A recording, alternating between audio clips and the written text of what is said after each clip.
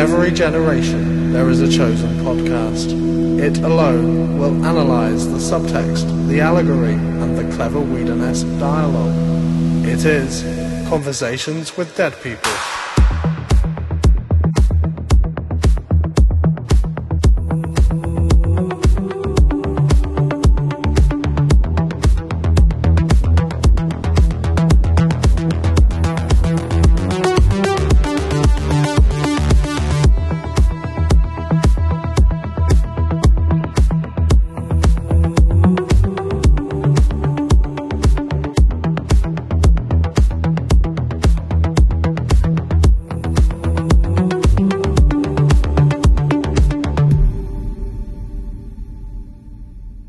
Hello everyone, and welcome to Conversations with Dead People. I'm your host, Paul Smith, and each week, give or take, I'm joined by guests from the worlds of fandom and academia, authors and educators to discuss 2 to 4 episodes of Joss Whedon's critically acclaimed series, Buffy the Vampire Slayer, and eventually, its spin-off series, Angel. And with me tonight, only our second hat trick in the long run of this podcast, our three-peat guest, Melanie Scala. Welcome back, Melanie. How's it going? It's going pretty good, aside from the aforementioned destroyed stove. Yes, you had a cookie dough incident, which I think is appropriate since we're talking about Buffy the Vampire Slayer. But indeed.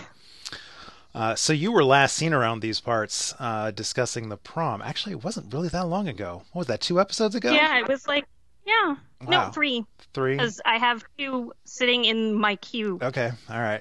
I'm glad someone keeps track of how this podcast works, because it sure isn't me. But anyways, it doesn't feel like that long ago. You were just here talking about the prom, and here we are in college, all grows up.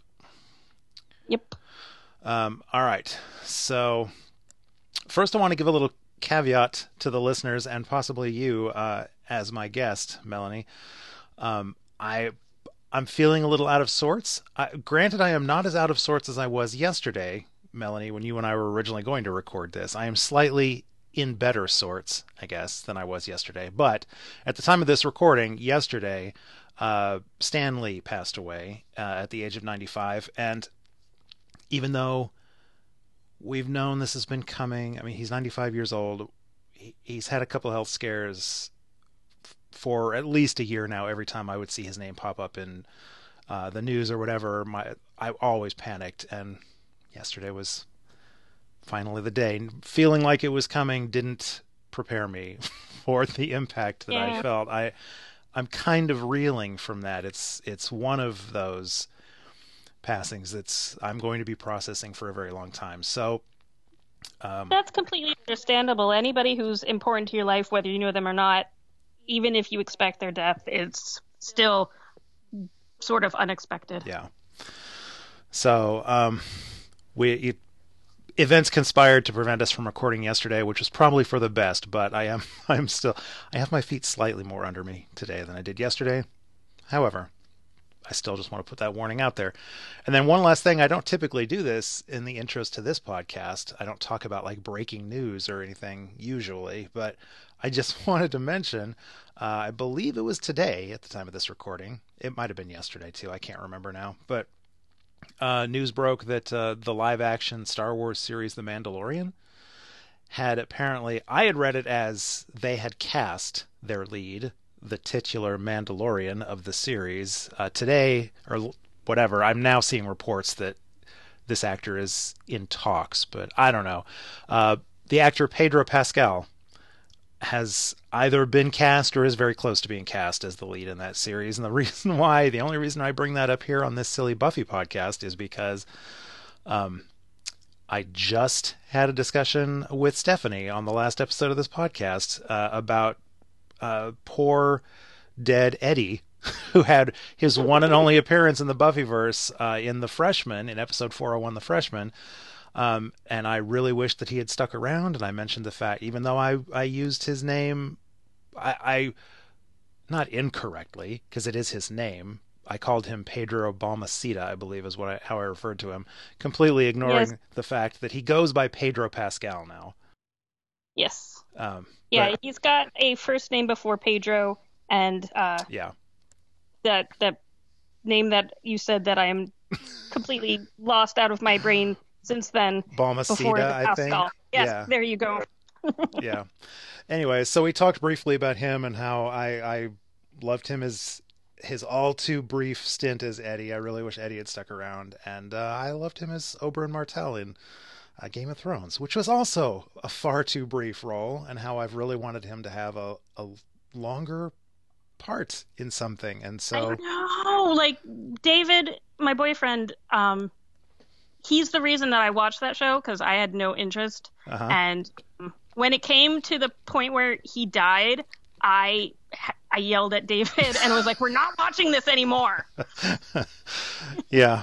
I mean, at this point in Game of Thrones, you just kind of have to accept that all of the characters. Like I just today, my wife and I finally started watching Bodyguard on Netflix, which stars Richard Madden, who he's done other things, but I know him from Game of Thrones as Robb Stark. And I love, like, I controversially said Robb was always my favorite Stark. He really didn't have that long a run, so, you know, Arya may have surpassed him at this point, but at any rate, I loved him as Robb Stark, and I was sad that he died and wanted him to have a longer role, and everyone's been telling me that The Bodyguard is tremendous, so just watched the first 2 episodes right before jumping on the mic, and it is pretty great. That's good to know. Every time I see it, like in the recommendations, I have to double take because the way they photographed him and the way his hair is cut, I keep thinking that it's Sebastian Stan, and then I get disappointed, even though I like him as well. I like Robb Stark also. There are some. Stan is better. There definitely are some similarities. Now that you say that, I can easily see how you could mistake the two, but. At any rate, we're not here to talk about any of that stuff. We're here to talk about Buffy. So let me drop this spoiler warning in here that everybody loves so much. The real reason people tune in. Conversations with Dead People is not a typical rewatch and review podcast. We're going to be exploring the plots, characters, and themes of each episode in depth and within the context of the series as a whole. That means spoilers and lots of them. So I recommend, if you haven't already watched Buffy the Vampire Slayer and Angel the series all the way through at least once, please press pause on the podcast and go do that right now. In the meantime, with that out of the way, Melanie, if you're ready, let's go to work. I want to fight the dragon. Okay. Oh, man. A reference that will never get old to me, but some of my listeners don't know what that is yet. Anyways, so possibly 3 of the most requested episodes of Buffy to discuss. That's absolutely not true. I think it was only you and maybe one other person wanted to talk about these. But tonight we're talking about episodes 404, Fear Itself, 405, Beer Bad. That's the biggie. That's the big one right there. And 406, Wild at Heart. And I'm just going to say, a little tease, you may be surprised which of these episodes I have the most to say about. Interesting. Yeah, we'll see how it goes. But I'm going to, as the guest, I'm going to give it to you first. What are your thoughts? Let's start with Fear Itself. Before we start with any of that, I just want to send a very negative shout out to Arlo, who did the original breaking up of what episodes of the show go with what episodes of the podcast, for pairing 2 super light, frothy episodes with Wild at Heart. Yes. Yeah.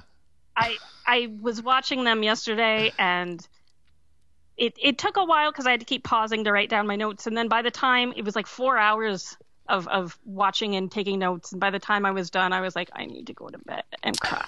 Yeah. Yeah. I mean, okay, first of all, for my listeners, what Melanie did right there, absolutely perfect. That is what I want my listeners to do. As every time people have said that they really appreciate how some of these episodes are paired, I give credit where credit is due. I'm like, that was all Arlo. He came up with this original list. I haven't adjusted any of that yet. There may come a time. But most importantly, if you have a problem with the way these episodes are arranged, that is also Arlo's fault. So I strongly encourage my listeners and my guests to call him out at every opportunity. So I suppose, to play devil's advocate, I could say throwing Wild at Heart into the mix at least gives us something to talk about. Fear Itself and Beer Bad, if this episode was just about those, like, nobody would have signed up to talk about these. I totally would have. Oh, okay. Beer Bad is... I am one of the, 6 people in the known universe that really loves Beer Bad. Oh, fascinating. Fascinating. Okay. Well, then let's start with Fear Itself. But now like I told Stephanie last week, I can't wait to get to Beer Bad just to see how this goes. And now I'm even more excited. So, all right, Fear Itself, the new Halloween episode. This is one of my favorites. I always watch it every year around Halloween because it's just, I love both that it's kind of legitimately spooky, and then they take the piss out of it at the end. It has one of the best hilarious endings of an episode.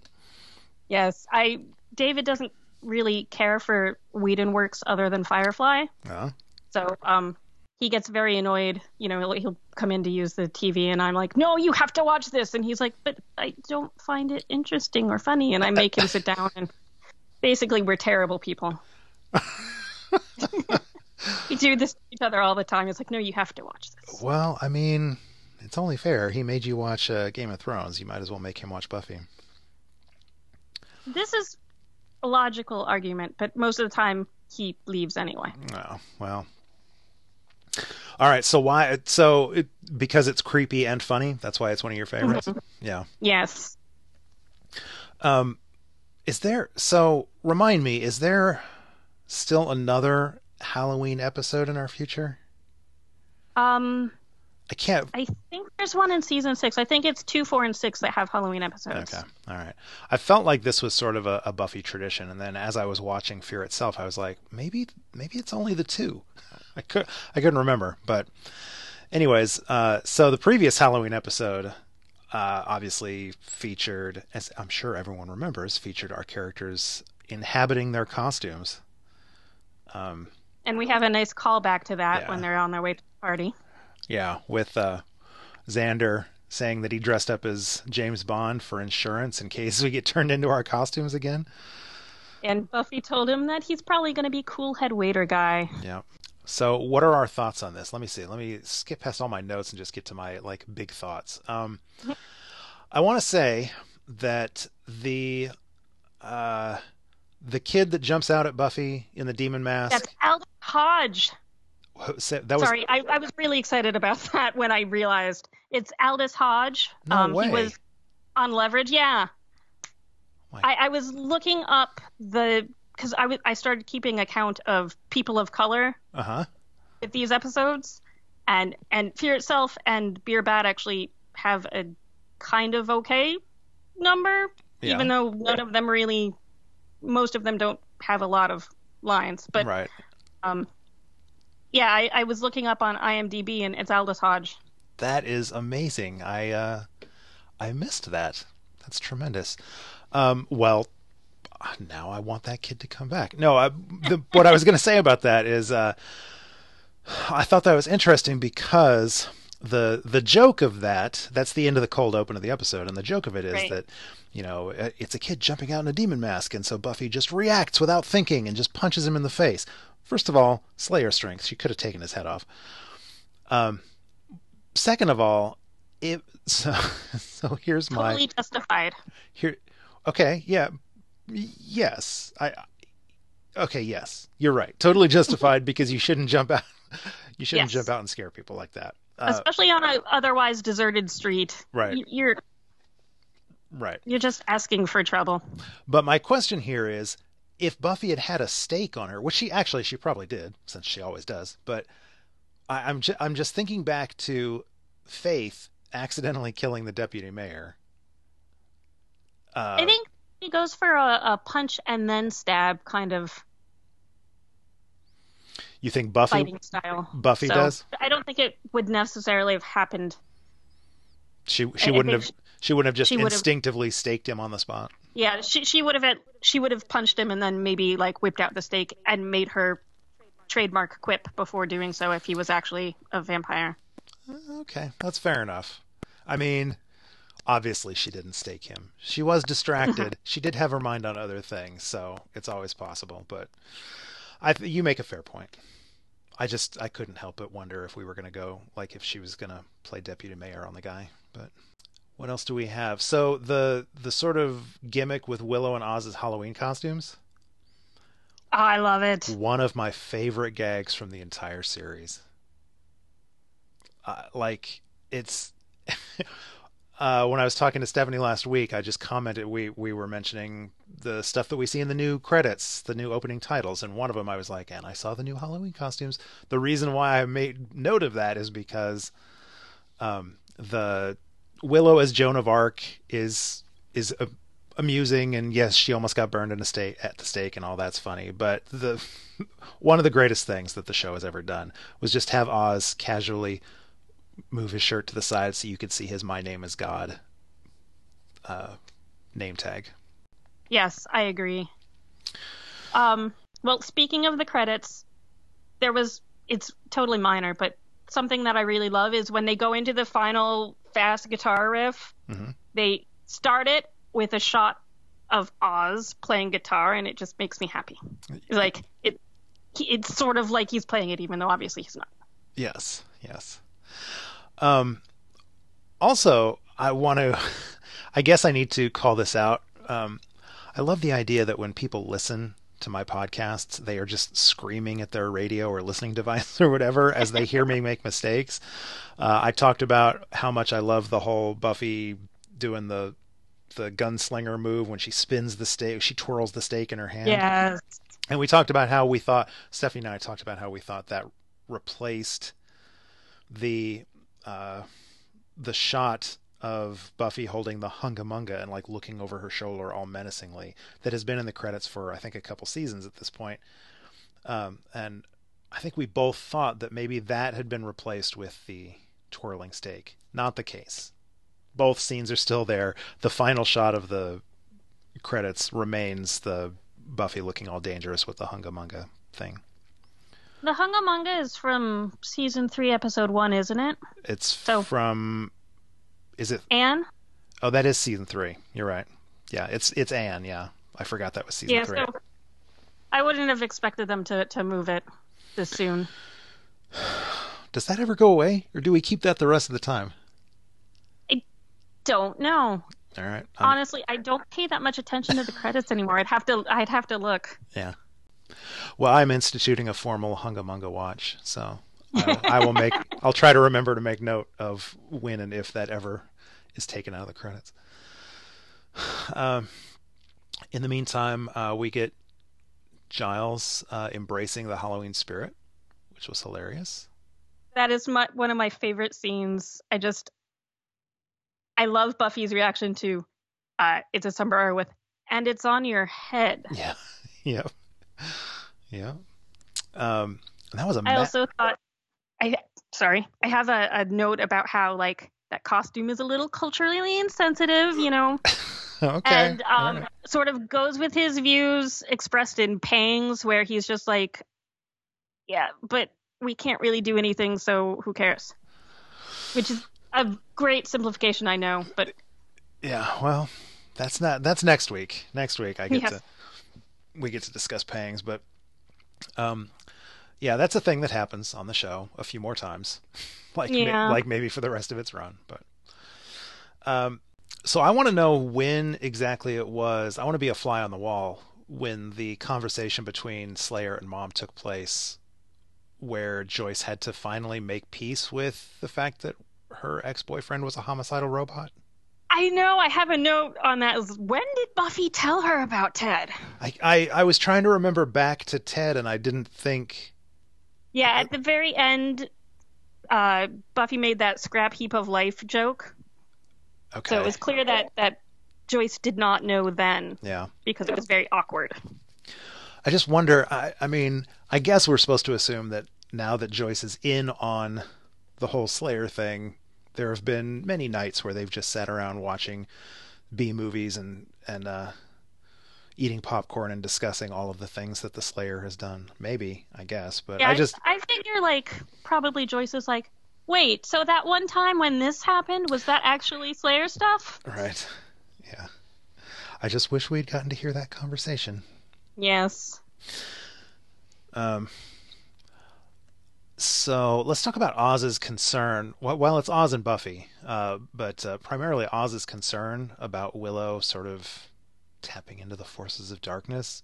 As we've discussed many times, I am a ridiculously huge Oz fan, as are you. Yes. So, like, I think it's adorable and annoying.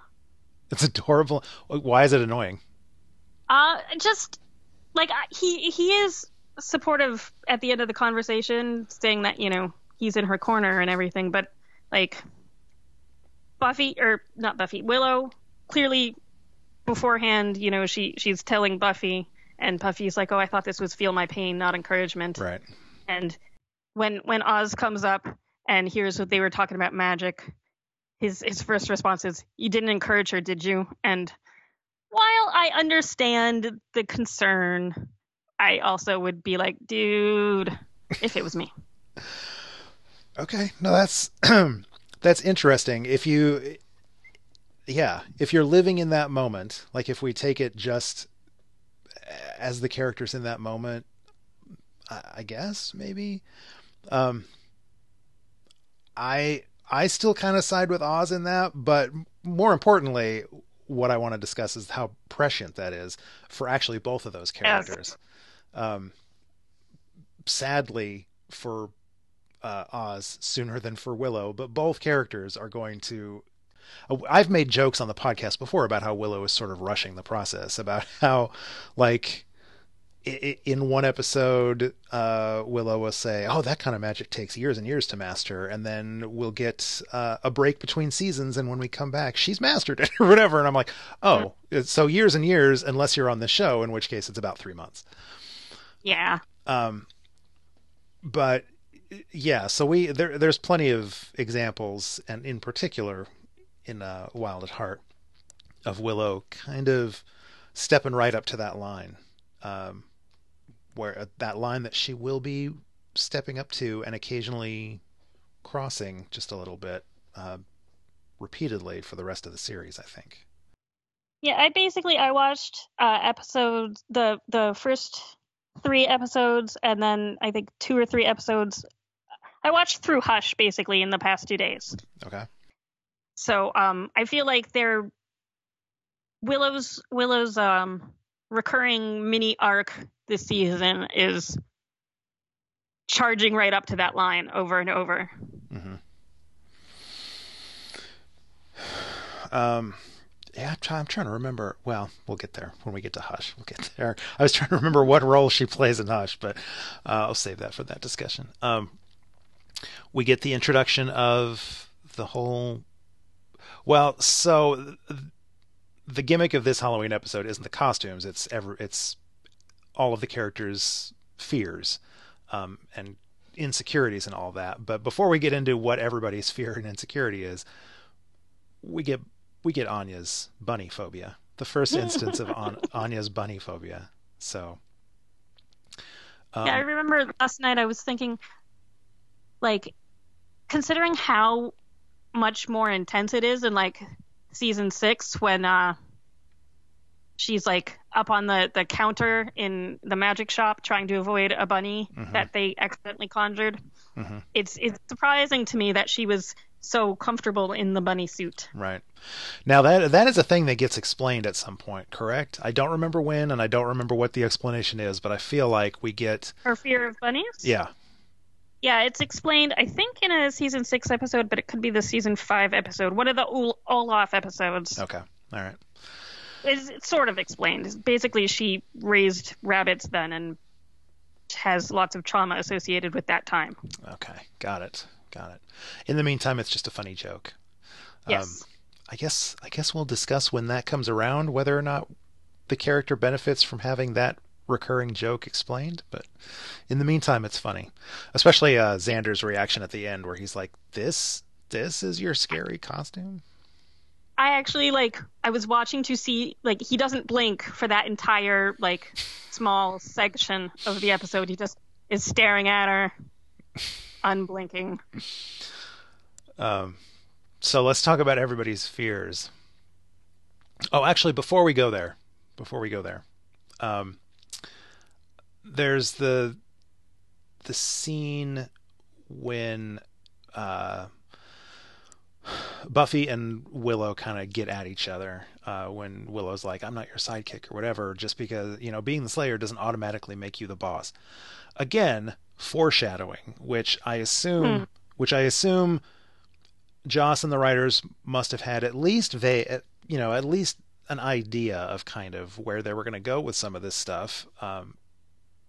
I don't know how specific they planned to get, but that felt like a strong foreshadowing to me. And it's foreshadowing of a conversation that will probably get me in trouble. Let's put it that way. Okay. I kind of, generally speaking, tend to come down on Willow's side in that argument. Okay. But you don't want to engage with that? I think it's more complicated than just Buffy is the boss or Buffy isn't the boss, right? Basically. Yes. And I very much equivocator on this one. I see both sides very well. Okay, fair enough. And of course, in this instance, their sort of heads are being played with anyways, so. Yes. I like, though, this is clearly an intentional foreshadowing for the end of the season. Even if they don't know exactly where they're going, they know pretty much where they're going. But it's also probably unintentional foreshadowing for season 7. That's actually what I was thinking of. I had forgotten. I had forgotten that it was foreshadowing for the end of season 4. If that, once again, my memories of this show are spotty. If that actually plays out within this season, then I'd say they absolutely know what they're foreshadowing with that. Like, the issues show up frequent. Like, they don't just show up at the end of the season; they pop up throughout the season. So, like, it comes to a head during the Yoko factor. But oh yeah, okay. They definitely laid the groundwork really well for that. Okay, I was forgetting about the Yoko factor. And then just one more foreshadowing. We have the talk where Joyce tells Buffy, I'll always be there for you. Oh, you're a terrible person. I'm a terrible person? You're a terrible person. I didn't write the darn thing. The terrible person is Joss, who in the first Joss is also a terrible person. The first episode of this season, he had that whole, I hope it's a funny aneurysm, joke, which Stephanie and I talked about, and I was like, at the time that was hilarious. In hindsight, that is one of the most brutal things Joss has ever put in one of these episodes. Absolutely. And then in this, we get the whole I'll always be there for you, and I wouldn't have picked this up on my own, so I can't take credit for it, but while I was sort of researching these episodes, it came to my attention that this is the 4th episode of this season. The 4th episode of season 6 is when season 6 is when we get the first health scare. No, season 5. Oh, no, I had it right the first time. Season 5. I apologize. Anyways, yes. So, yeah, that's when Joyce has her first. I can't remember how specific it gets, but the 4th episode of next season is so exactly one season away from this moment when Joyce says, I'll always be there for you, is when Joss or whoever wrote the episode decides to say, but will you though? Anyways, all right, let's talk about the fears. I'm gonna go cry now. Okay, we haven't even gotten to Wild at Heart. What about everybody's fears, and how do we think those are going to play out in the rest of the season? Let me find in my notes. I have so many notes that are just making fun of Business Bro. Business Bro. The white guy who wears the Rasta hat for his costume. Oh yeah. I just call him Business Bro because he looks like he's 40 and he has like hair plugs. He does, like when he's dead, he actually has like his hair's messed up in a way that it looks much more natural than it does in the earlier scenes, but in the earlier scenes he looks like he has like hair plugs or something. It's just a perfectly straight line. How tragic that the actor looks better when he's all made up with a broken neck and he's right zombified. All right. Well, while you're looking for your notes, I'll look at mine. And so Willow, I think we've already talked a little bit about her and the fact that her issues with magic, she's going to be walking right up to that line. She's testing her limits. She's learning her limits, first of all, and gradually she's going to start testing her limits. But right now, kind of her fears tend to be about losing control of her magic, and she has that's all I was initially going to say is her fears focus on her magic, like not being taken seriously, that she's just the sidekick and that she can't control her magic. But then she has the whole sort of fear where she cries out, Oz, don't leave me, Oz, don't leave me. Yeah. So obviously that's a big one. And heartbreaking foreshadowing, because we're like 2 episodes away from him leaving town. Which is heartbreaking for so many reasons, but yeah. So Oz got off lucky. This is terrible. That was a terrible thing to say. I was going to say Oz got off lucky because he only had one fear to be addressed. His only fear, as far as I can tell, it was the whole losing control of the wolf inside and hurting his friends. Yeah, I think like he and Will had like sort of a joint thing going on where they were both worried about their emotional strength and control. Right.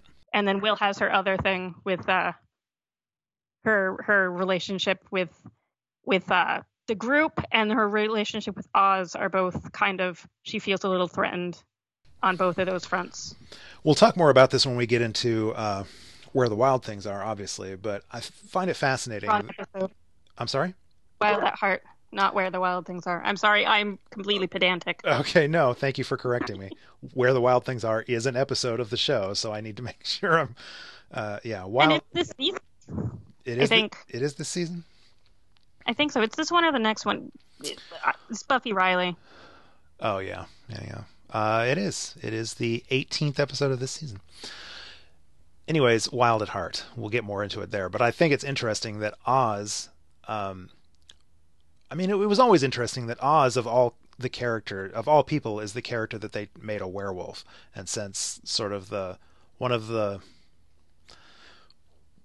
shticks of werewolf fiction is the whole losing control, and Oz is the character that always seems the most in control and restrained and just even-keeled. And so it's just it was a fascinating choice to make that character the one that has the uncontrollable beast inside. It makes sense, though. I mean, it's a very Whedon thing to do. Mm-hmm. Like, with the genesis of Buffy, with his desire to invert the blonde falling down and getting eaten trope of horror movies, he's trying to, do what is unexpected or doesn't fit the mold necessarily. Yeah.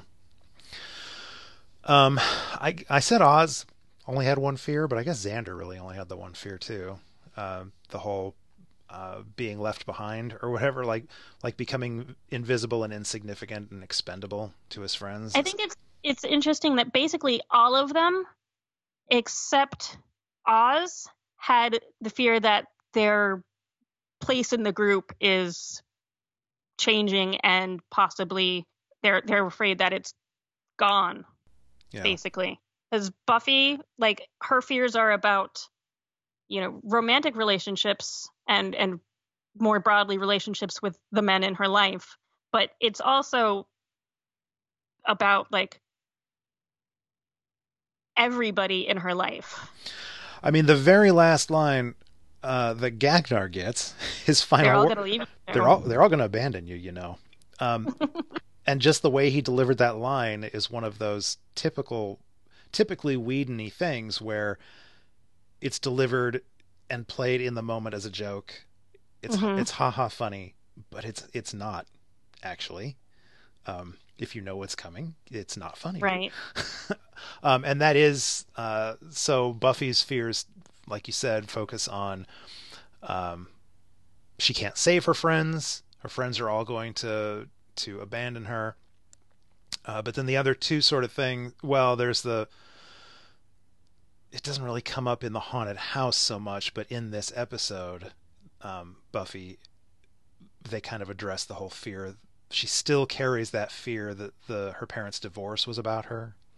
Mm-hmm. But then the what you call him, the business bro, business frat bro. Yeah, the undead business frat bro says, no matter how hard you fight, you'll just end up in the same place. And he was, as you're watching the episode, you take that to mean the scene that you're watching, which is her fighting against all of these zombies that just keep rising up out of the ground. But in the larger picture, that's also one of her fears, that she's just, going through the motions. Yes, exactly. Yes, I did do that on purpose, and I'm a terrible person. No, that was great. That was great. I'm giving you a golf clap right now. Yeah, that she, it's just an endless parade of evil that's coming her way, one apocalypse after the other, and she's never going to make a dent in it. So, anyways, I feel like we're really struggling to make something out of this episode. Yeah, most of my notes, even though there's like several pages of notes, are just like little reactions to stuff. Hey everyone, it's Giles with a chainsaw. Exactly. There's Giles chainsaw heart in my notes. Nice. I love that little smirk he does, like when he's on the porch and he pulls out the chainsaw for the first time, and then he starts to walk towards the camera and he's got this little smirk. Then it's just like a hint of Ripper, and I love it. Yes. Yeah. I was gonna be all in sense, like I was saying. My memories are spotty, but I was prepared in my notes to jump on this show and say, wait a minute, don't werewolf scratches have the same effect as werewolf bites? And then I almost immediately I was like, oh wait, never mind.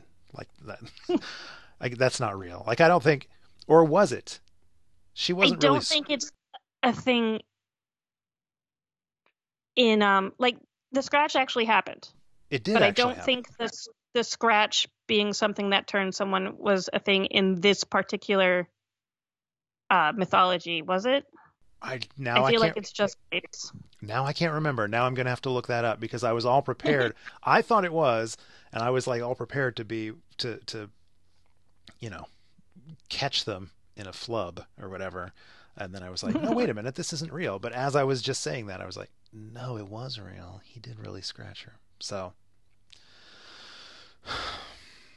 I guess Willow, maybe that's why Willow goes the way she does. She's part werewolf now. I don't know. All right. There's not really a whole lot more that I have like just a few like random character notes. Okay. First of all, I have nothing bad to say about Xander this episode. Amen.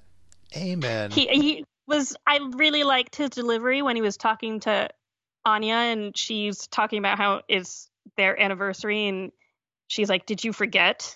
And the way he said, "No, I didn't forget that," was sincere and earnest instead of like, "No, duh." Okay. Which, he also has some good moments, I think, in the next episode where I'm like, wow, he's an emotionally mature person for a minute. Yeah, no, actually, I think the next two episodes, I think I probably made notes. I'm not going to scan them right now, but I'm pretty sure I made notes that I sort of. So last week I talked with Steph about how Xander's not all that bad. Like in these episodes we're discussing, there's nothing I feel like I need to call him out for. And then in these, not only do I agree, I don't remember there being anything where I was like, oh, Xander, you idiot. But there are actually a couple examples where I'm like, dang, Xander's like, we'll get to it in Wild at Heart when Willow goes to him for comfort or whatever. And he seems like genuinely capable of being the one with the shoulder people can cry on, and he can give good advice. I don't feel This like is definitely where like it makes sense when they start calling him the heart of the group. This yes, works with that. yeah. All right. Anything Did else? you ever like TP when you were young and a hellion of some sort? I did not, and this is interesting because I never TP'd anything like any when I was growing up. That was um, that was like vandalism. Like school kids would go and they would TP the house of people they didn't like or whatever. It was something you did to people you didn't like. Um, it Now I live in a state where one of the college football teams, they celebrate all of their victories by rolling Toomer's Corner. Like the college town just gets completely covered up with toilet paper as a celebration. And so That weird. it is weird, and I've tried explaining to my wife. The first when I moved here, and she showed me that, I was like, "That's awful. Why would they do that?" She's like, "No, they're having fun. They're celebrating." I'm like, "Oh, okay, if you say so." It's always been a bad thing in my mind. Yeah, I've always associated this as a strictly pop culture thing of in the 80s maybe like people TP'd and egged houses and what have you, destroyed pumpkins. But Mm, like this was by the time I was of age to remember Halloween, hmm. it was very much uh, every my parents and all the other suburban parents were like, we must organize Halloween so that everyone's trick or treating and no one has time to get in trouble. That's interesting. Um, yeah, I never personally like egged anybody's house or TP'd anybody or destroyed jack o' lanterns, but I do. Growing up, I remember that those were things. I remember people doing those. I was just never involved in it. So, but it's interesting that that your parents and the parents in your neighborhood organized, like tried to keep the kids too busy to pull any Yeah, it was like tricks on Halloween. over the course of the 20th century, I feel like Halloween went from like a night of mischievous celebration to maybe a little less celebratory and more mischiefy to the trick or treating to now like the go to the mall to trick or treat or go to a church and trunk or treat. Yeah, yeah. It's I like don't.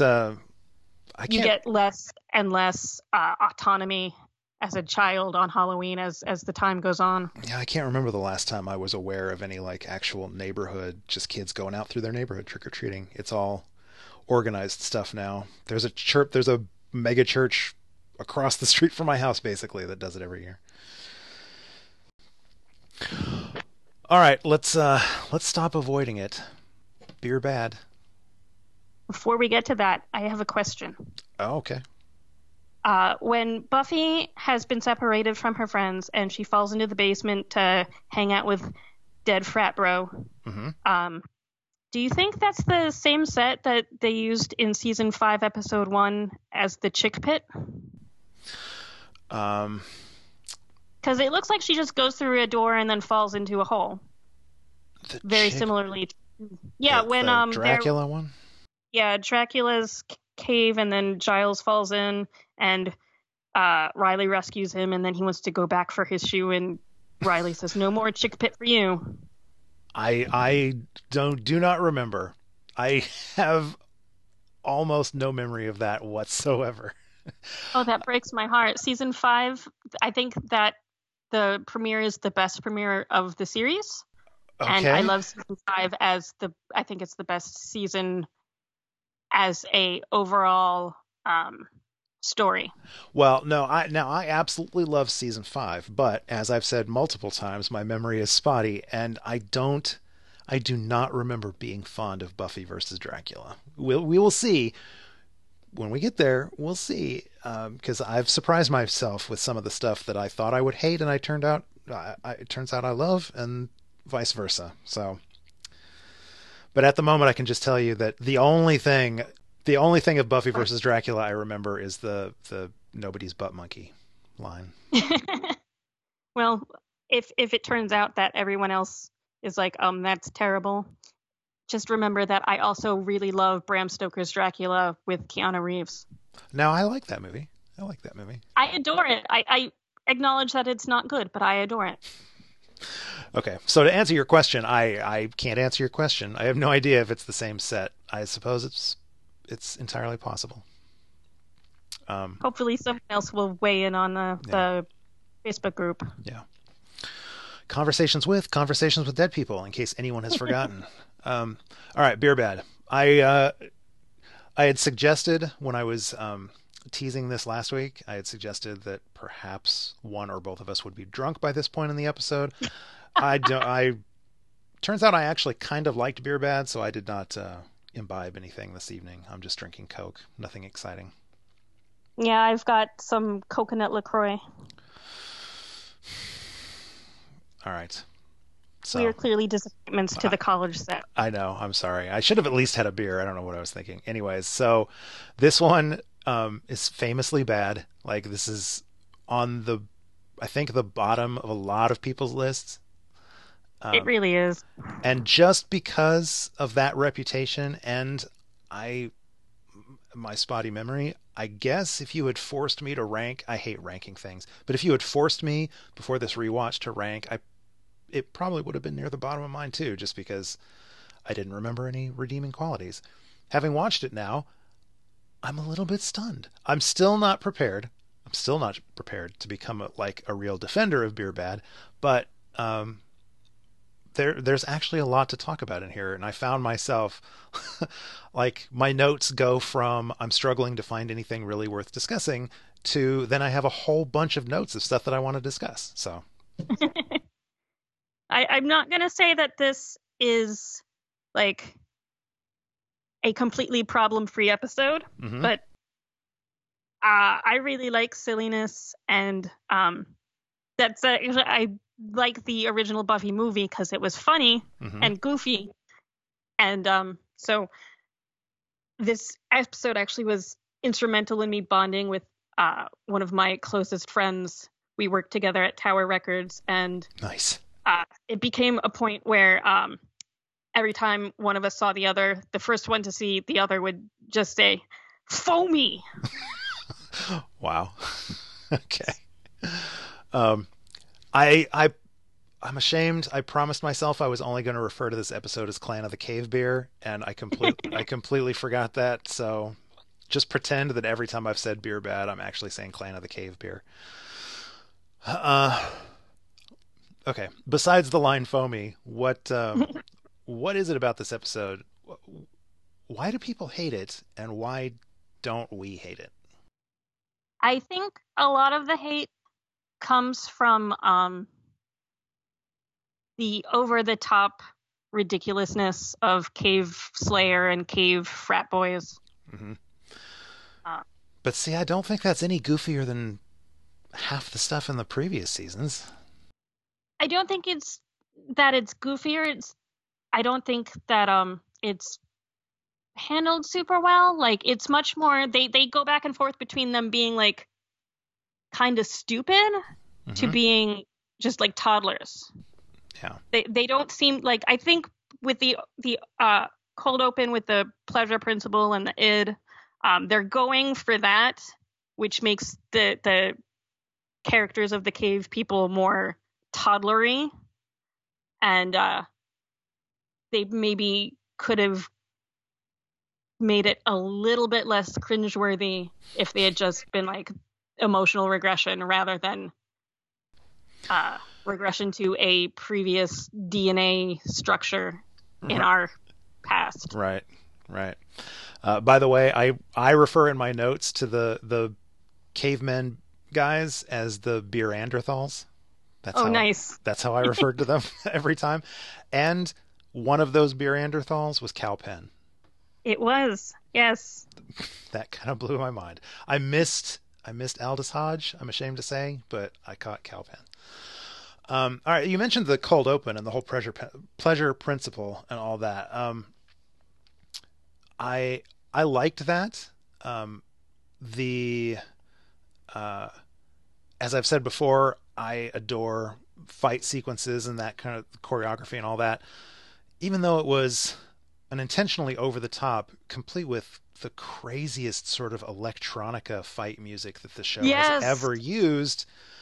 But that sort of dream sequence at the beginning with her saving Parker, some of the best just single fight Buffy versus a handful of vampires choreography the show has had to this point. I mean, and they do a really good job of disguising the switches between Sophia and Sarah. Yes.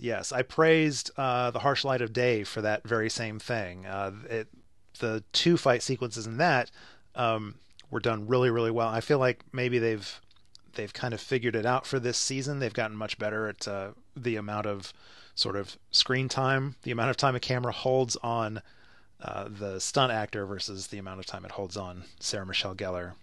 Yeah, as I said before, I watched basically the first 6 or 7 episodes today and yesterday, and the only time that I think they didn't do great at that was the fight at the end of not the freshman, the one with Kathy when they find out she's a demon. Living Conditions. Yes. Yeah. They and like I've mentioned before, I think the hairstyle is a big part of that. Buffy's hair is up in that one, and then it's down in other fights that make it a little easier for them to disguise. Right. Yeah. I also.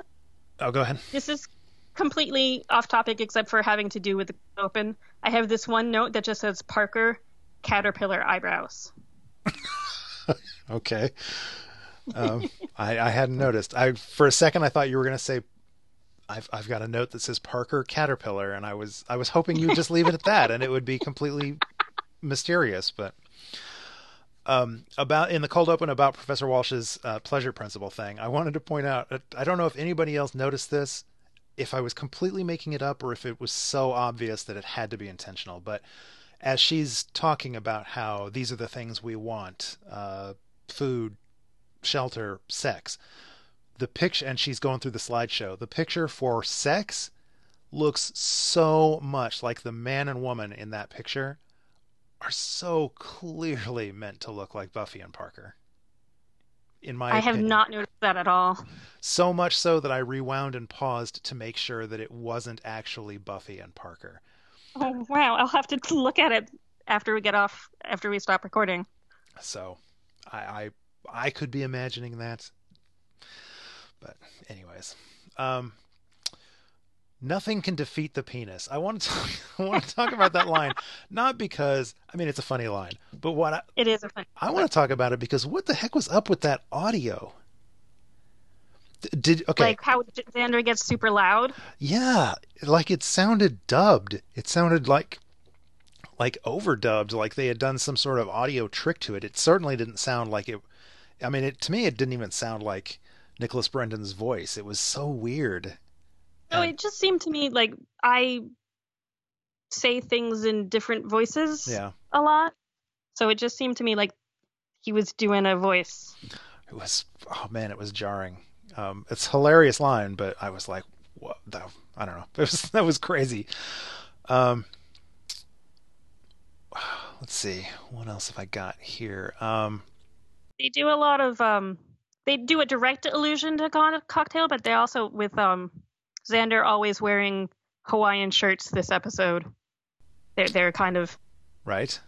Aside from setting the scene for all of his terrible fashion choices this season, he's clearly like being like, I'm gonna do that Tom Cruise thing and be cool and be part of the gang again.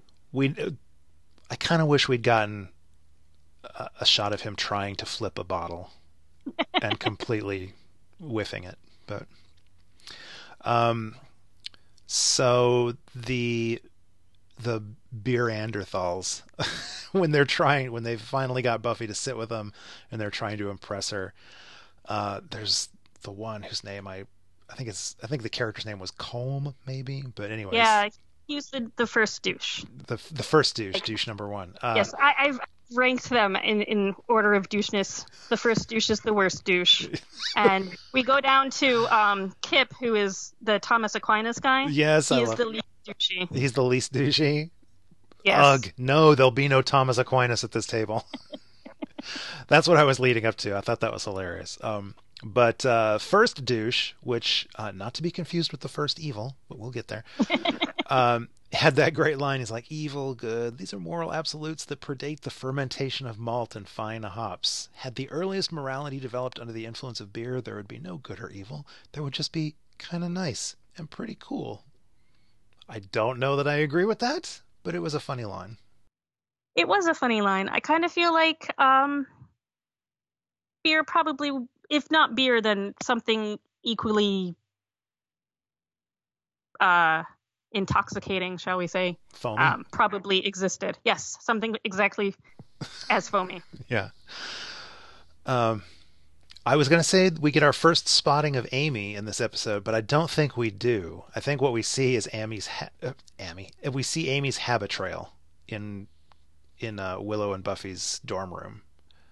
I absolutely did not notice. It's when it's when Willow comes like back into the room and she's mumbling about Veruca or whatever, and she's plopping her stuff down on the desk, and behind her you can see just part of like a cage with some little habit trail stuff on it. So that makes sense because it jibes with the placement of it when in Something Blue.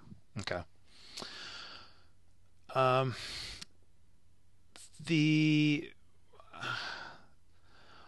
think I said in Graduation when I was discussing Graduation Day,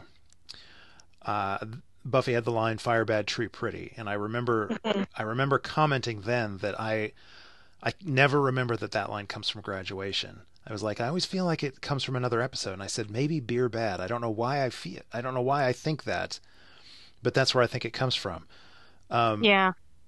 And then here we are at beer bad, and there are multiple uses of the line "fire bad." Fire bad, and there's they even follow the rhythm of the line with the cave bros, the Beerandorthals, when Xander tries to intimidate them with his lighter, which is turned up really high. It is. The whichever one is out front says "fire bad," and then he says "fire pretty." That's right. Yeah. And then Xander says "fire angry," and they run away. Yeah. Yes.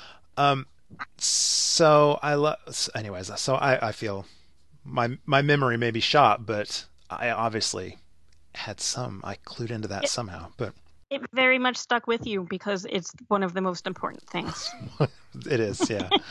There was a great transition, a scene transition that happened where it's when Xander and Giles come into Buffy's dorm and she's gone full, or almost full, Beerandorthal. She's gone full, what does he call her? Cave Slayer? Is that what he refers to her at one point? And she's like doing the cave painting on the wall. Mm-hmm. It cuts from that. It transitions from that into I think it's called the Grotto, whatever, that student lounge or whatever thing. Yeah, I had, like, that's the biggest problem I have with this episode is trying to figure out if the bar and the coffee shop thing are like the same place. Are they are they just like both in the basement of some building, or are they like connected? Like what's going on there? Yeah. It frustrates me to a ridiculous degree, basically. I never saw, I don't remember anybody naming it the Grotto, and I never saw a sign until at the very end, like after the place burns down and everybody's outside. In the background, you can see painted the sign, the Grotto, with an arrow pointing down some stairs. So I'm assuming that's what it's called. I don't remember seeing the sign, but I feel like, well, I don't remember it specifically from this episode. I feel like I've heard them talk about the Grotto. Oh, okay. All right. During this season. Well, at any rate, so it transitions from Buffy doing cave paintings on the wall of her cave into what I guess is called the Grotto, and Parker's sitting on a couch, and the wall behind him has, you can't really make it out at first, but eventually the camera pulls back enough that you can see the wall behind him has this gigantic stylized cave painting of a horse on it. And then of course the Beerandorthals turn up and they turn the place into a cave-like lair anyways, complete with like a fire pit and all that. But it's just, and you could argue that a basement, even if it's, prettied up into a bar or coffee shop or whatever is cave-like on its own. Yeah. So I have to say, in light of the conversation that Stephanie and I had last week about Parker, I don't know if you've listened to last week's episode. Not yet. I was saving them for this week because I'm cat sitting for my parents. Okay. Well, spoiler alert. Neither one of us are particularly down on Parker. Like we talk about how Parker just is not the end all be all of evil guys that this show is capable of giving us. He's kind of a punk, but that's it. He's not evil. He's just a dick. Right. So in light of that conversation, like, I stand by everything that we said, but that was before these episodes. And so I feel, here's my potentially controversial opinion about the way Parker is treated in this episode.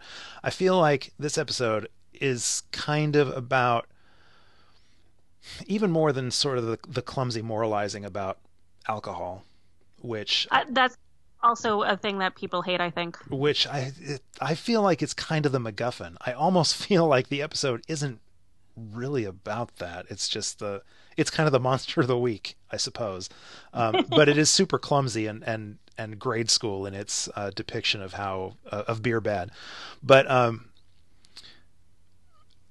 I feel like maybe the real purpose of this episode is to prove that Parker really is as bad as the show wanted us to believe from the start. So I have this, I've been hurt before. Let me put it that way. I have this, this is kind of a criticism that I have of the show again at some point, maybe multiple times, but certainly one time in particular, in future seasons. I feel like if I, as an audience member, don't have the negative reaction to a certain character that the writers possibly meant me to have, that they occasionally will beat me over the head with just exactly how bad that character really is until I give in and just accept it.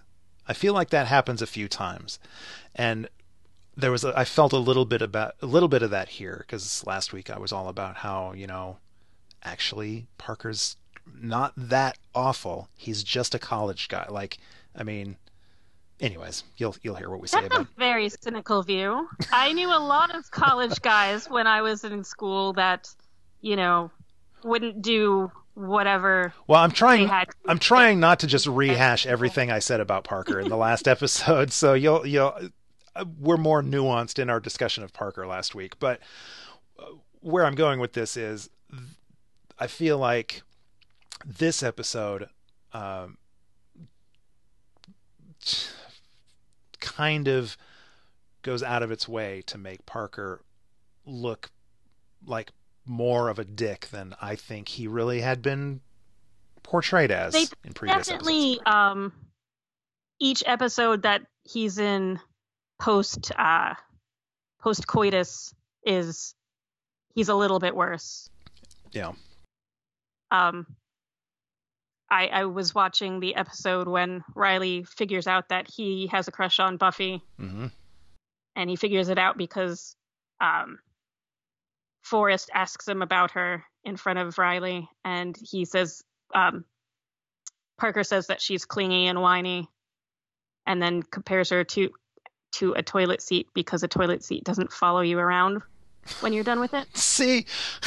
And then Riley punches him, which, it has the added benefit of making you like Riley a little more, or at least it does for me, but I like him anyway. I like Riley too. Anyways, I'd forgotten. So there's even more Parker shenanigans to look forward to after this. I had forgotten about. Yeah, I don't know. I clearly have complicated feelings about Parker, and I feel like maybe the show, maybe not with Parker.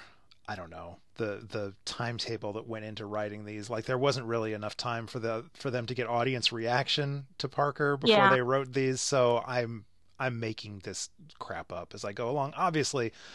But I maintain that in later seasons, there are certain characters who are meant to be looked at as not the good guy, you guys, but they get such a fan following that the writers occasionally, I feel like, cross a line where they are like, no, we have to prove to the viewers that this character is really awful. We have to have this character do something genuinely awful because the fans don't get it.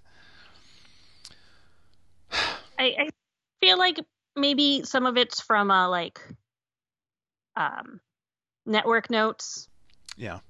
I feel like that's also where the moralizing about the beer comes from. Yeah. I think there was something. There's also I don't have. This isn't something that I thought up. I am stealing it from Television Without Pity forums. Oh, wow. There's a blast from the past. Right? They commented a lot about how smoking is coded as bad, and some when Willow's talking about why she likes Oz, she's like, and he doesn't smoke, and they really kind of just hammer on the smoking just a little harder than necessary. It's funny you say that because in this episode there's the running gag of all Xander wants to do as a bartender is hold out his lighter and light someone's cigarette and engage them in conversation. And when he finally gets the opportunity, I mean, he's distracted by what's going on with Buffy, but he just holds up a coaster that has the no smoking sign on it. Yes. So he was never going to get to do that anyways. But anyways, no, I was just looking on Wikipedia. There's apparently there was a controversy about this episode. I know you're all shocked, but I'm just going to read directly from Wikipedia. It says, this plot was written with the plan to take advantage of funds from the Office of National Drug Control Policy, available to shows that promoted an anti-drug message. Funding was rejected for the episode because, quote, drugs were an issue, but it was otherworldly nonsense, very abstract and not like real-life kids taking drugs. Viewers wouldn't make the link to it. To the message, they're saying. So... did they watch the episode? Because they're very hit you over the head with it. I mean, literally, Buffy hits yes. hits him over the head a couple times. But no, I agree. This is just another one of those silly. It's like the network notes or whatever that tend to be silly. Yes. And they're based on the people haven't even watched the episode. But anyways, relatedly, there's the scene when when Giles and Xander are going to find Cave Slayer in her room, mm-hmm. and Giles is berating Xander for serving Buffy the beer, and Xander's like, I didn't know it was evil, and he's like, you knew it was beer. Right. But he doesn't say anything about the fact that, Xander got a fake ID so he could serve that beer. That's this episode. I mean, the scene where Xander shows off his fake ID is funny. I love that fake ID. It's amazing. It's hilarious. But that is the only, it's like the only nod that this episode makes to the fact that they're college students now, but they are not 21. No, they definitely are not. Not a single one of them belongs in that bar. And it's getting a little hard to accept that every bar in Sunnydale is an all ages establishment. Like we accept that with the Bronze, I guess, but really is every bar all ages? I don't know. It was crazy. Like I could see like some of the Neanderthals being, juniors or seniors. Mm-hmm. Oh yeah. But like Buffy, I feel like it has to be that the grotto is both the bar and the coffee shop as one space, because otherwise there's no reason for like freshmen to be in there. Yeah. Also, I don't know California law, but I know here on the East Coast, most places, if you are 18, you're allowed to serve alcohol if you're in a restaurant. And they have like crappy snacks, but there's still food, so I don't know if it counts or not. That actually, I'm trying to remember. I actually had a job where I got to serve alcohol, and I'm trying to remember how old I was at the time, because I might have been 20. I don't know. Anyways, nobody cares about this. I thought when you were talking about Giles and Xander talking about I didn't know it was evil beer. You knew it was beer. In that same scene, as they're walking down the hallway, you get Xander calling Giles out for his, what is the quote? Let me see. Hang on. Calls Giles, Mr. I spent the 60s in an electric Kool-Aid funky Satan groove. Yes. Which of course and is, it was early 70s. yeah, and he doesn't deny that it was an electric Kool-Aid funky Satan groove. He just corrects the era that it happened in. Yes. But that is a reference to Tom Wolfe's novel, The Electric Kool-Aid Acid Test, which dealt with drug-taking hippies. So, yeah, do as I say, not as I do, I guess. But it kind of also, it really, with Xander's, we were talking the last episode that I was on about his sort of cliche, see the country Jack Kerouacking thing, that he would have some knowledge of that that novel, or not novel, that book. Yeah. Okay. I don't think I had anything else on Beer Bad. I feel like that was more than I was expecting to have. But I have a note on In the Cold Open. They did a sort of a female gaze parody with first she has a daydream where she's getting her it out with Parker begging for her forgiveness. Right. And then they go back to, they wake her out of the daydream with the class, and then she goes back to daydreaming. And when he asks for her forgiveness, he's, his shirt is undone. He's got a pint of ice cream with a spoon in it and a thing of flowers. It's very stereotypical, but like it's entertaining and unusual, I think, for the time to, play with the female gaze instead of the male gaze. I think the whatever your views on it are, there are people that see pros and cons in this, but wherever you stand, I don't think it's arguable that Buffy the Vampire Slayer as a series really leans into the female gaze. Mm-hmm. There are plenty of opportunities. I mean, it may mistreat its female characters and cast as well, but there are plenty of opportunities throughout the series where men are objectified and seen half clothed or unclothed. I'd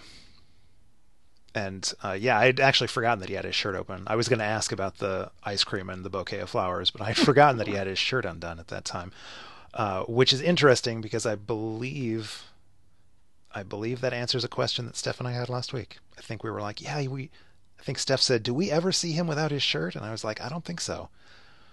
So. Yeah, he's still wearing it, but it's unbuttoned. All right. Man. Other thing that I have notes on is with the Willow and Parker conversation, they really tiptoe along the line of making they're making Willow sound like the stereotypical feminazi man hater. You mean she has a good point throughout it, but a lot of the way the lines are written is just, it seems very stereotypical of I'm trying to, you men, you're all about the sex, and no, men are not all about the sex. And I realize that she's projecting her fears about Oz again onto this conversation, but it really irked me, especially considering that in a couple episodes she's going to be all about cultural sensitivity. And yeah, that's one of my minor nitpicks that I have throughout the series, are the occasional epiphanies that characters have that just don't take. There are a lot of lessons learned in various episodes that are completely forgotten or unlearned by the next episode. And again, I've had guests and I've had listeners, and I try to check myself as well, but I've had it pointed out that these are teenagers. Teenagers learn things and then they immediately forget them. It's occasionally difficult for me to hang on to that while I'm watching a long form fiction, especially when I'm binging it, when I'm watching multiple episodes at a time. But at any rate, we have spent so much time on the first two episodes that we didn't even really care about. Let's get into Wild at Heart, which I think is the one we actually want to talk about. There are actually some Oz, Willow, Veruca bits in Beer Bad too.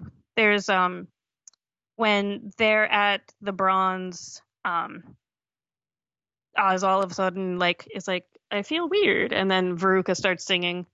Lip I want to know syncing, how Werewolf lip syncing very badly. lip syncing to Gecko, Yeah. which I know that because I actually really liked the singer's voice and ended up downloading an EP. Nice.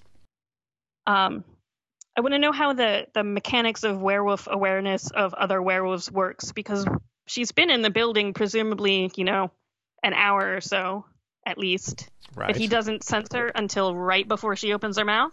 Right. Also, he's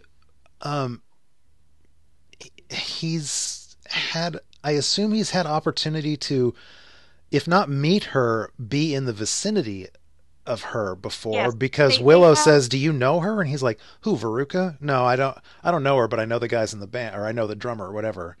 So they have in the previouslys, which Hulu includes. They had it in the previouslys. I think from Fear Itself, they are walking in opposite directions on campus, and both Veruca and Oz turn to stare at the other. I think it was actually in last week's podcast, so it would have been The Freshman or Living Conditions. It was, yeah. So that they did walk past each other, and he did sense her, but his comment of like he knows her name, and he says he knows the drummer of the band. So I don't know. It just seems like.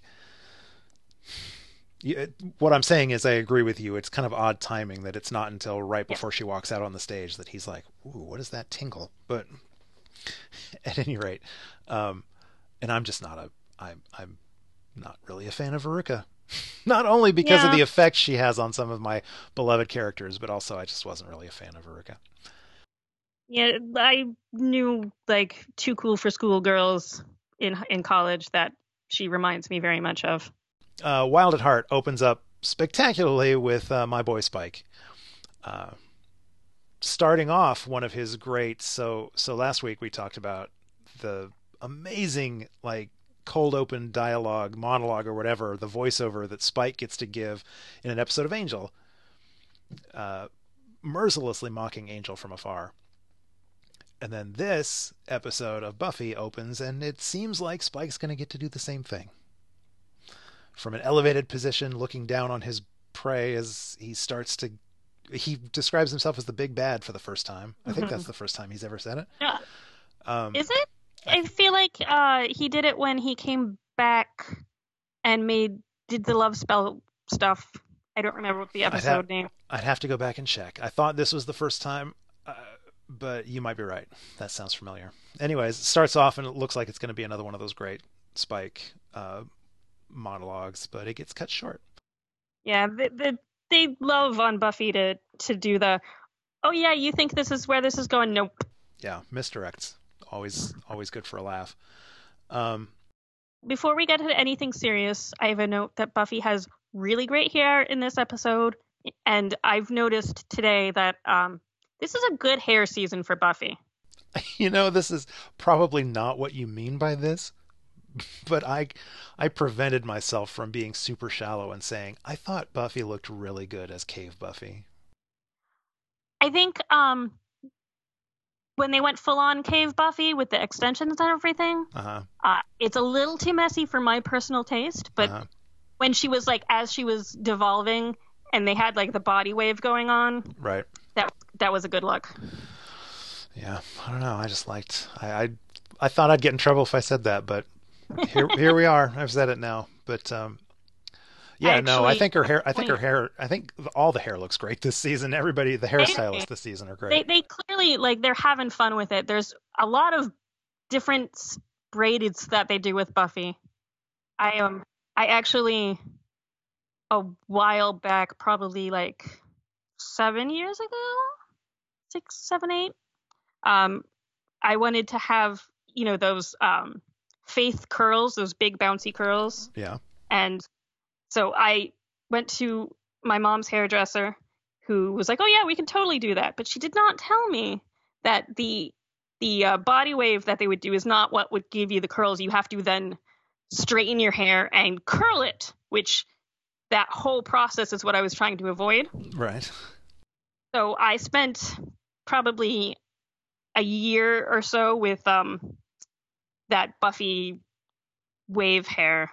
That it's a good hairstyle. I think more people should do it. And did you like it at the time?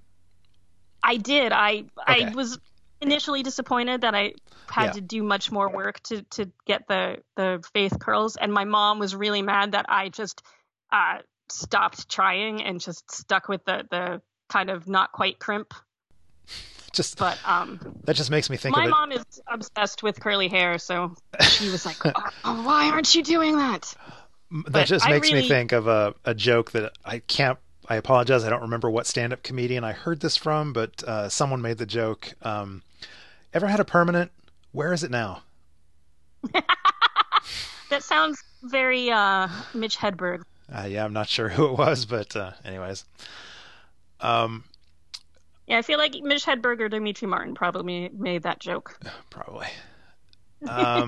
Let's see. This episode gives us another inexplicable academic success for Buffy. I'm Yeah. just baffled by how often. And this time she outscores Willow on an assignment. What is that nonsense about? Right? I love how happy Willow is, and then like immediately like, oh no, Yeah. that's terrible. Yeah. And then like, oh, but I'm jealous. That's exciting. Yeah. Yeah. It's so cute and Willow. Willow. Okay. This episode should be a hate crime. It really should, because Willow is particularly adorable in this episode, and the scene of Willow and Oz in bed together is perhaps one of the purest, sweetest, most adorable examples of love that, in my opinion, the series ever gives us, and I completely and utterly melt every single time I watch it. Absolutely. I just like my boyfriend and I have those moments pretty regularly, and whenever I see them in pop culture, I'm always like, oh, and I want to hug my boyfriend and be like, you're a great person. It is that scene is so close to perfect, and it should be a federal crime that the only reason we get it is so that we can have that ripped away from us in this episode. I know that moment when she's clearly awake and she makes a little smirk when she's saying the Geminis must report to the Raspberry Hats, and he's like, I know you're fake, and she's like, oh, no, I'm not. It's just so cute. Like, I get serious cute aggression and want to like rip things apart. It's so cute. Yes, I mean, it is utterly precious, and it is. Over the course of the series and other series, Joss Whedon does a lot of things that are awful, terrible things.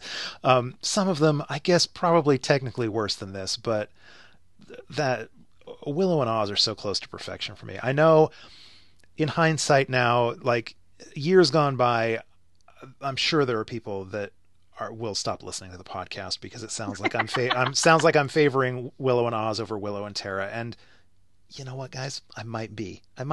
We'll see what happens when I catch back up to the whole Willow and Tara thing. But at the moment, I'm like, no, this is what was meant to be. This right here. Yeah, I super love Willow and Tara. Yeah. Like super. As a bisexual person myself, it makes me really happy. Yeah. I know Willow says she's gay now, but I don't accept that. Yeah, well. As a bisexual person, I like that they had this healthy relationship until the end. Until it wasn't. Yeah. Yeah. And I love her and Tara, but I also like Willow and Oz is the high school relationship that I dreamed about all through adolescence. Yeah.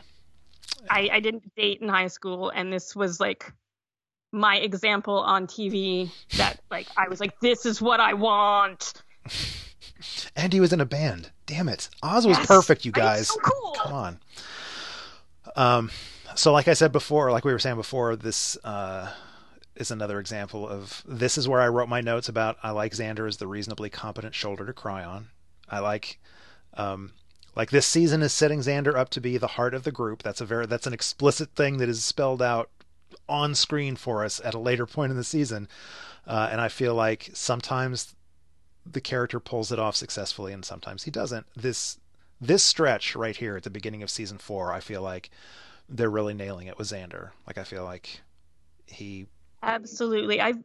Generally I have a note that's like both one in this episode and one in the last, where normally Willow and Oz are really good at communicating, even if it's not always explicit. mm-hmm.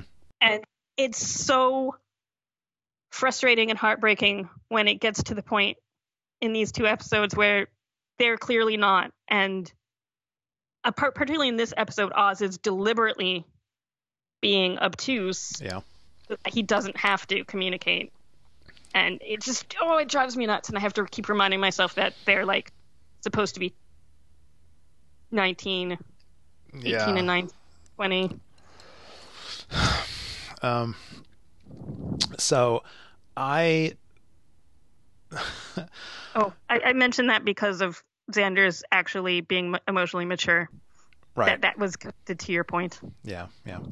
One of the things one of the nitpicks I have about this, and maybe you can talk me out of, maybe you can explain why it's not a nitpick or why this isn't weird. Knowing what we as seasoned viewers know about Professor Walsh and Riley and where that storyline is going, I was kind of baffled. Maybe this gets explained later. Maybe she doesn't know about werewolves. In fact, as I'm saying this aloud, maybe that's what it is. I have notes about this. Okay, so my confusion at the time was I thought it was really weird the way she's talking to Riley about being attacked, especially since she includes Buffy in that conversation. And I watched that scene a couple times, and it didn't look like she was having. I mean, she's saying it loudly as she's walking down a crowded hall in school, so she wasn't trying to be secret, but it certainly didn't look like she was having a covert military conversation with her soldier, Riley. Switching gears when Buffy walks up, like it looked like she was saying, I was attacked by 2 of them. I was almost killed. Buffy, I hope you're being careful when you're out there. I was attacked by 2 wild dogs. It seemed weird. I was like, doesn't Professor Walsh know what's going on? Yeah.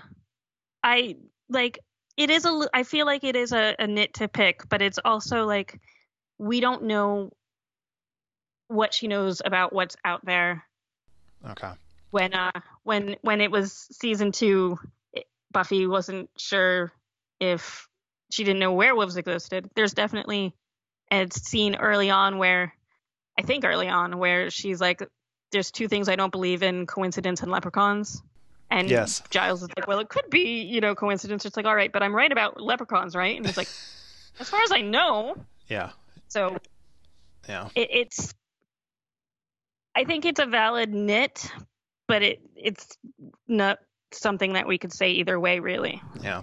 I guess I'm just fan wanking in my head as she knows there's all sorts of creatures out there, but they've never encountered a werewolf before, and she was just attacked by 2 of them or whatever. So I guess maybe that's how I'm writing it off in my head. I also go ahead. I was just going to say I also want to say how much I love the fact that I only noticed it in this episode. I don't remember if he's worn it before, but I specifically saw that in this episode he's wearing a sheepskin jacket, which I think is just beautiful because the whole wolf in sheep's clothing. Wolf in sheep's clothing, yeah, I gotcha. Yeah, I think it's been in other episodes, but it's not there often. Now I want to go back and watch all over again and see if I can spot it as when he's being particularly less than usual Oz. Yeah. All right, I'm sorry I interrupted you. Where were you going? I have Maggie Walsh feels with the actual attack. Like, on the one hand, I'm like, oh, they're totally making her out into like this helpless nothing when she throws the briefcase and squeaks and stumbles off like a bad horror movie heroine. Mm-hmm. But I also like that it undermines her bitch from hell persona. Mm-hmm. So I'm very conflicted about that whole scene. I'm kind of reserving judgment until I get further in the season and the real Maggie Walsh is revealed to us to see if it tracks well with this, because until I can refresh my memory and see how well it tracks with the bitch monster from hell or whatever she calls herself that we get later, I have to wonder if maybe the writers hadn't quite settled on exactly how active a role Professor Walsh was going to have. That doesn't seem likely. It's definitely hard to say. Doesn't seem likely with someone like Lindsay Krause. I mean, you cast her because you know what you're going to do with her, but right. I don't know. We'll see. All right. She also, when she's talking to Buffy, she makes a comment about how when she first saw, I think, Oz, she thought it was a gorilla. Yes. And I was wondering if that's like their commentary on their show with the effects for the Oz costume. Okay, so we have to go there. I perhaps famously love werewolf stories, but this show's interpretation of them, at least physically, is painful. It's like a stake to my heart every time I see. And this episode gives us some of our cleanest, clearest looks at the sort of revised werewolf, because this is not the same look that Oz had originally. This is the one that I think Joss described as a gorilla suit or something. Someone has described it as a gorilla suit before, so I also took that line, that reference to them looking like a gorilla to be an in joke or whatever, a nod and a wink at that whole thing. But but man, here we have two werewolves on screen, well lit for extended shots and fight sequences, and they really look like cheap Halloween gorilla suits. But the thing that utterly killed me was the fight between Wolf Oz and Wolf Veruca. The snarling when they're half wolf. So I kind of like half wolf Oz with just the. I'm okay with Oz. She didn't look good. Like she's the bad guy, and she's she's a monster, and so of course they have to make her look less pretty.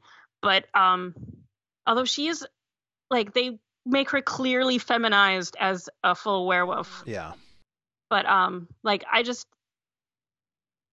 get taken out of the moment because she's so kind of gross looking as a half werewolf. Yeah, there was something. I do like the transition when they're rolling, and when they go into the role, they're half werewolves, and in the midst of the role, they are full werewolves. Yeah. The transformation. I think this is something that got called out on an earlier episode of the podcast, where originally Oz took quite a long time to transform, and then there was the one time where you kind of blink and he goes from Oz to full werewolf or whatever. No, so what got me about that fight are the snarling sounds that they used, because if you missed it on your most recent watch, go back and watch again and listen to the sound effects. And it is pretty clear that one of the audio guys just recorded their little terrier puppy or something, like chewing on a sock. It is preposterous. The tiny snarling puppy sound that is mixed in with all of the rabid dog growls and everything. It's just stupid. It's just stupid. That is absolutely amazing, and apparently very pleasing to my parents' senior cat, because he started purring super loud when you said that. Okay. All right. Well, he was a fan then. All right. I mean, really the only other thing I have to say about this episode, or the only other note that I have, there's probably a lot more to say, but my last note was the golden rule of Buffy the Vampire Slayer is when Willow cries, we cry. And man, she really worked it this episode. Yeah. Yeah, I think with this episode, I finished up at like 2 a.m. Oof. and I was wrecked. Yeah. Yeah. So there was I guess I don't know all the details, but I believe if the various things that I've read are accurate and if I'm remembering them correctly, I believe Joss had a season-long plan where there was going to be like a love triangle between Willow, Oz, and Veruca. So Veruca was going to have a larger role. So I guess the silver lining is we don't have to deal with Veruca anymore. But That's true. um, Yeah, I think Seth Green's like he had a movie that was that the scheduling moved up or something. Yeah. So they had to cut that short. I've worried for years that there had been some sort of like falling out between Seth and Joss, and that was one of the reasons why Seth wanted off the show, and he kind of left the show on relatively short notice, which is why his character gets the ending he does. I don't know. Maybe there was something to it, but in recent interviews, he certainly doesn't give that impression. Like Seth has said, I will for now until the end of time do anything that Joss asks me. Like he speaks about his time on Buffy with nothing but glowing praise and says he would always be happy to work for Joss. So I really feel like it was. As far as I know, it was just he felt like he didn't have enough screen time on the show to justify turning down movie roles that would be better for his career. Yeah, yeah, and I mean, that's a legitimate. That was his right to do that, I suppose. But it will forever break my heart that I know we get one more on-screen appearance from Oz, I believe, and then they try to, again, in those damnable comic books, they try to wrap up the Oz storyline. Apparently, but that just doesn't satisfy me. I really wish that Oz had gotten to stick around for the long haul. I do like how in the comics they did a whole, Oz has control and he found it, and they explain how he found it with like meditation. It's kind of a Eastern Asia Tibet. Mysticism. Yeah, he goes wave, to Tibet, I think. They mentioned that in his ultimate appearance on the show, but I think he goes back there and lives there and gets married and has a family. Yeah. In the comics. I guess he has 2 more appearances, because I was thinking about when he actually comes back to the show. But I think we also see him in Restless, don't we? Isn't he in the dream sequence in Restless? Yes. Okay. Because I think so. All right. There's a whole scene of Willow insecurities and him telling somebody he doesn't know why he dated her for so long, but that could be from another dream sequence. I'm not sure. All right. I guess we'll see. I project my issues all over this episode because the miscommunication and stuff with Willow and Oz is extremely familiar to me. Uh-huh. So I have a ton of notes about the interplay between Willow, Veruca, and Oz, and it's like when Willow and the whole gang is at the Bronze, and Willow's like, "Oh, Veruca's playing tonight, or Shy's playing tonight. They're good, aren't they?" And she's all like fake cheery, right, pretending that not only does it not bother her that Oz is obviously interested in this other person, but that she actually is excited about it, that she can just cheery themselves into all being friends. Mm-hmm.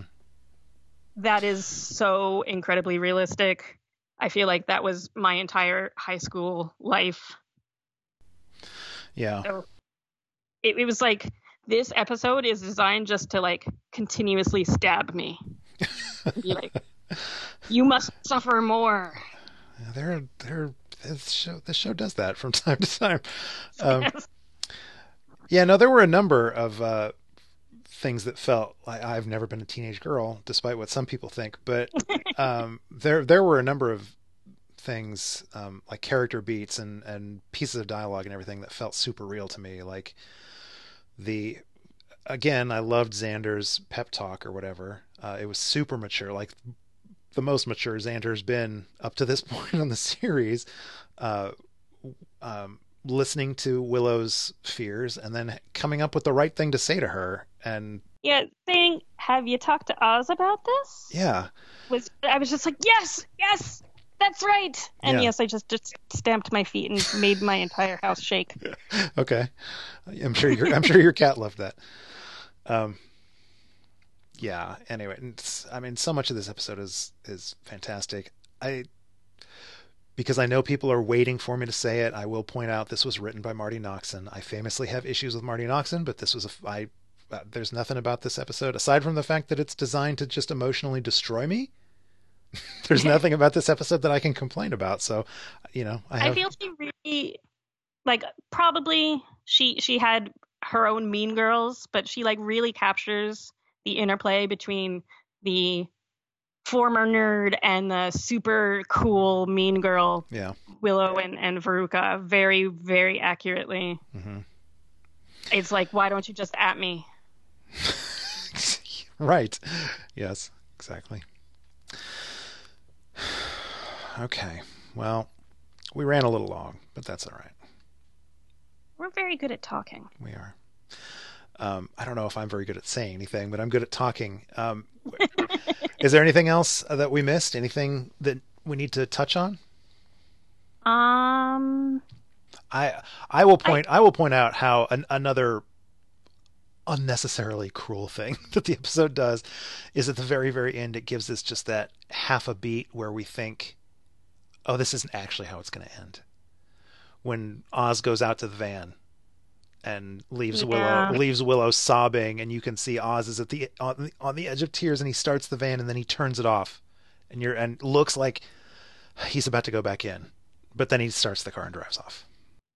Yeah, it's completely evil. I found myself watching this time with, like, I don't like Veruca, but like there are definitely points where she says what I am thinking, like when Willow finds them in the cage. Which, why does he have a cage in the graveyard? Just an aside. Well, they don't have the library anymore. They don't have the library cage, so he had to find a cage somewhere, I guess.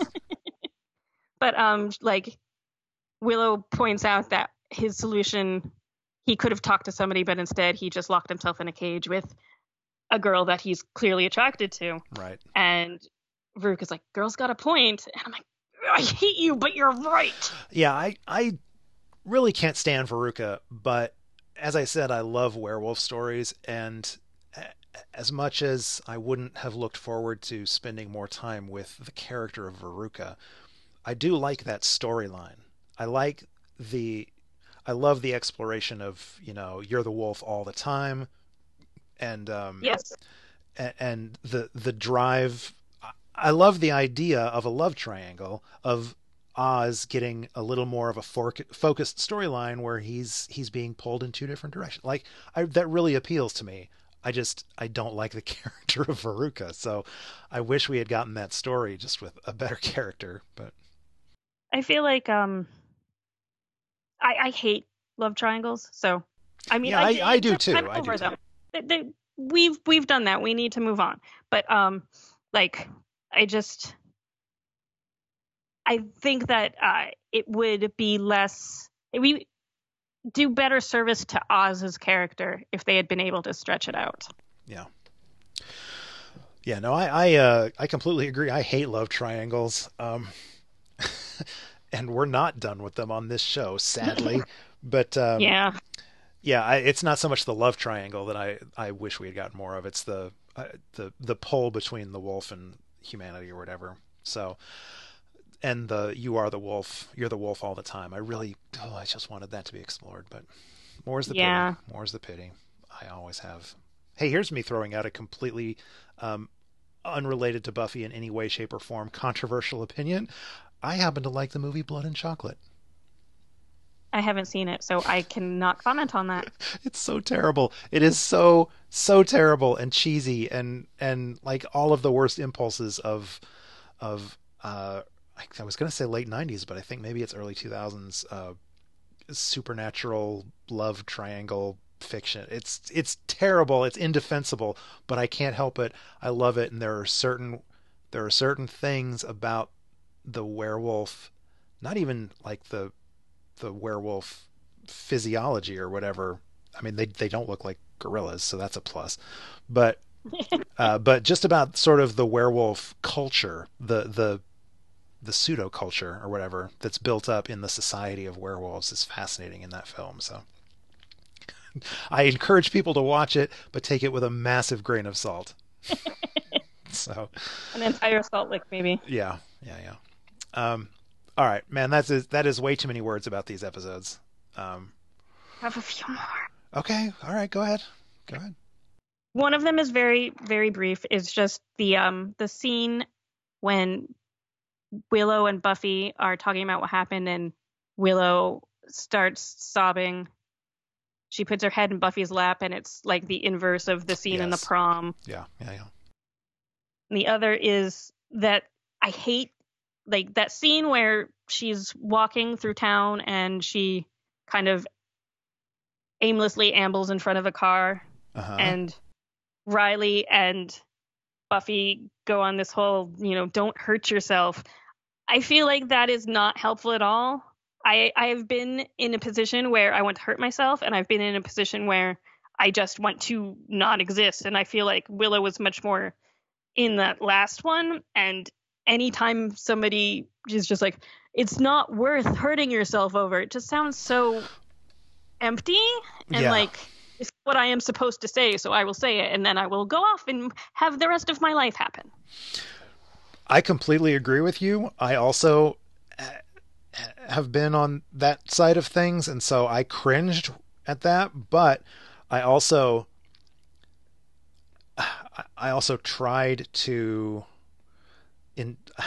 enjoy. I don't know. I tried to take some comfort in that scene because, again, I'm kind of a Riley apologist a little bit, and that was at least Riley making an effort. I have a note that says Riley is a doof, but at least he saved Willow.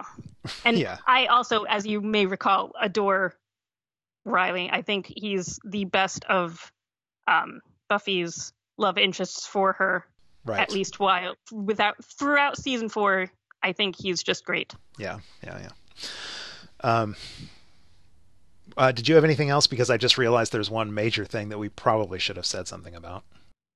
I probably do, because I definitely have been flipping around in random spots of my notes. So, well, the major thing we should have commented on, we kind of already did the whole Willow walking right up to the edge, but this is the episode where she comes closest. This is the episode where she is just like inches away from yes, absolutely, doing something really, really terrible and irreversible with her magic. And fortunately, she stops herself at the last second. But at this point in the series, that's as close as she's gotten, and it certainly demonstrates that she is willing to consider that possibility.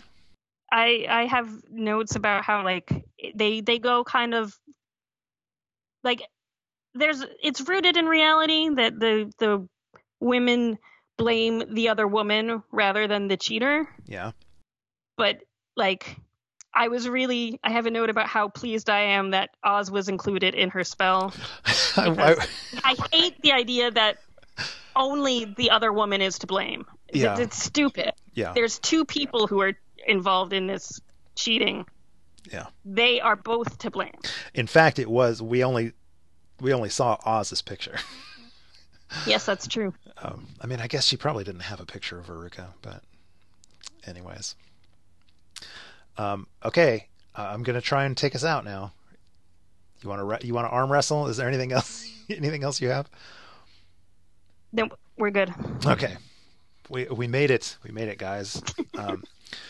So yeah, I feel like, without consulting my list of episodes, I'm just going to go out on a limb and say I think we've gotten through the low point of the season. I don't entirely know if that's true, but I think probably we have.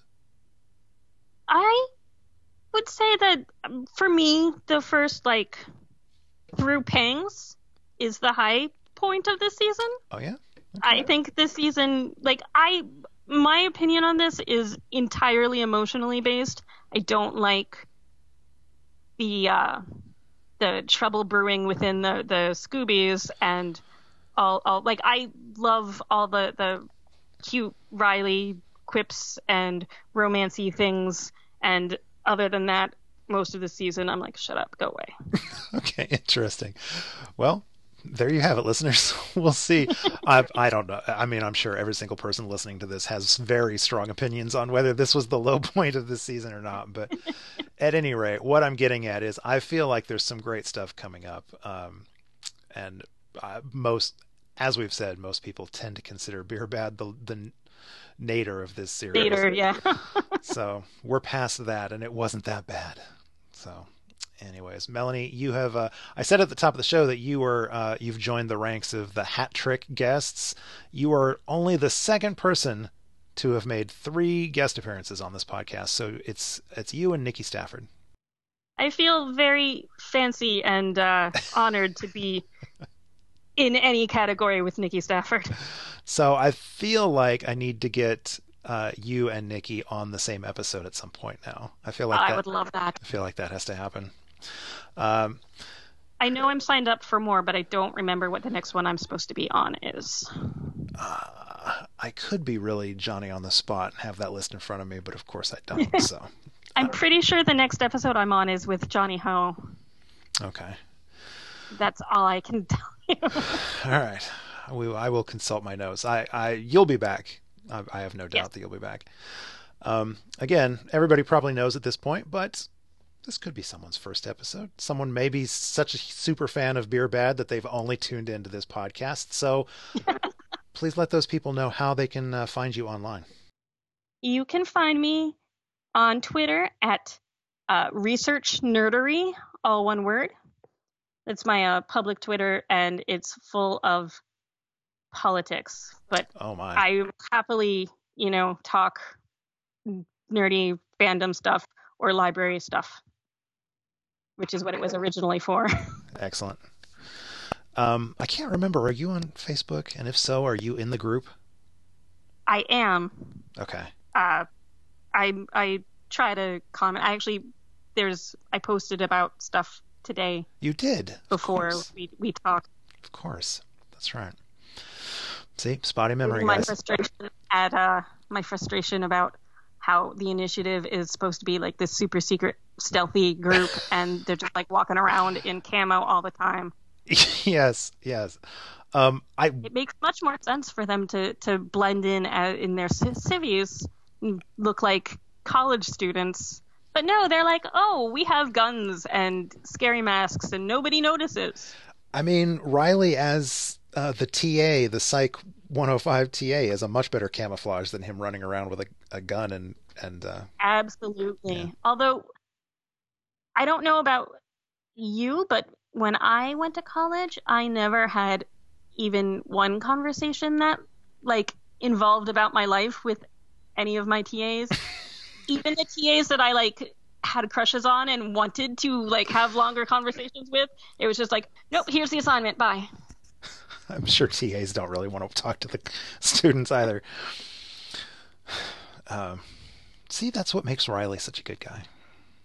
He is. Yeah. Although they're assassinating his butt. They're putting him in terrible pants. Okay, I was like, what does that sentence mean? Please explain.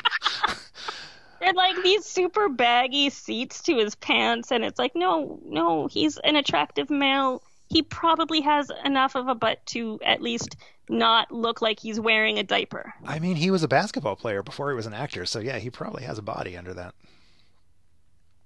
Well, he definitely has a body, we know that. Sorry, I'm getting gross now. All right. We will more about Riley's body in future episodes. In the meantime, thank you everybody at home for listening. You can find links to this and all of our past episodes at the website conswithdead.com, or you can subscribe to the show on iTunes. And while you're there, please rate us or write us a review. There are other Buffy podcasts. They are super good. I can use all the help I can get. Please, any kind words that you could spare, I would super appreciate. If you have questions for me or any of my guests, or if you'd just like to share your thoughts on anything that we've discussed, please join the conversation. Drop us an email at conswithdead@gmail.com. Follow us on Twitter @conswithdead, or reach out to us on that pesky Facebook group, Conversations with Dead People. Next week, I'm joined by Slayage contributor and Spuffy fanfic author, this should be fun, Jessica Houch, to discuss 407 The Initiative, 408 Pangs, and 409 Something Blue. Things are about to get weird, guys. Until then, Gur Arg, everybody. Gur Arg. Hooray for beer! I'm really glad you're here. Let's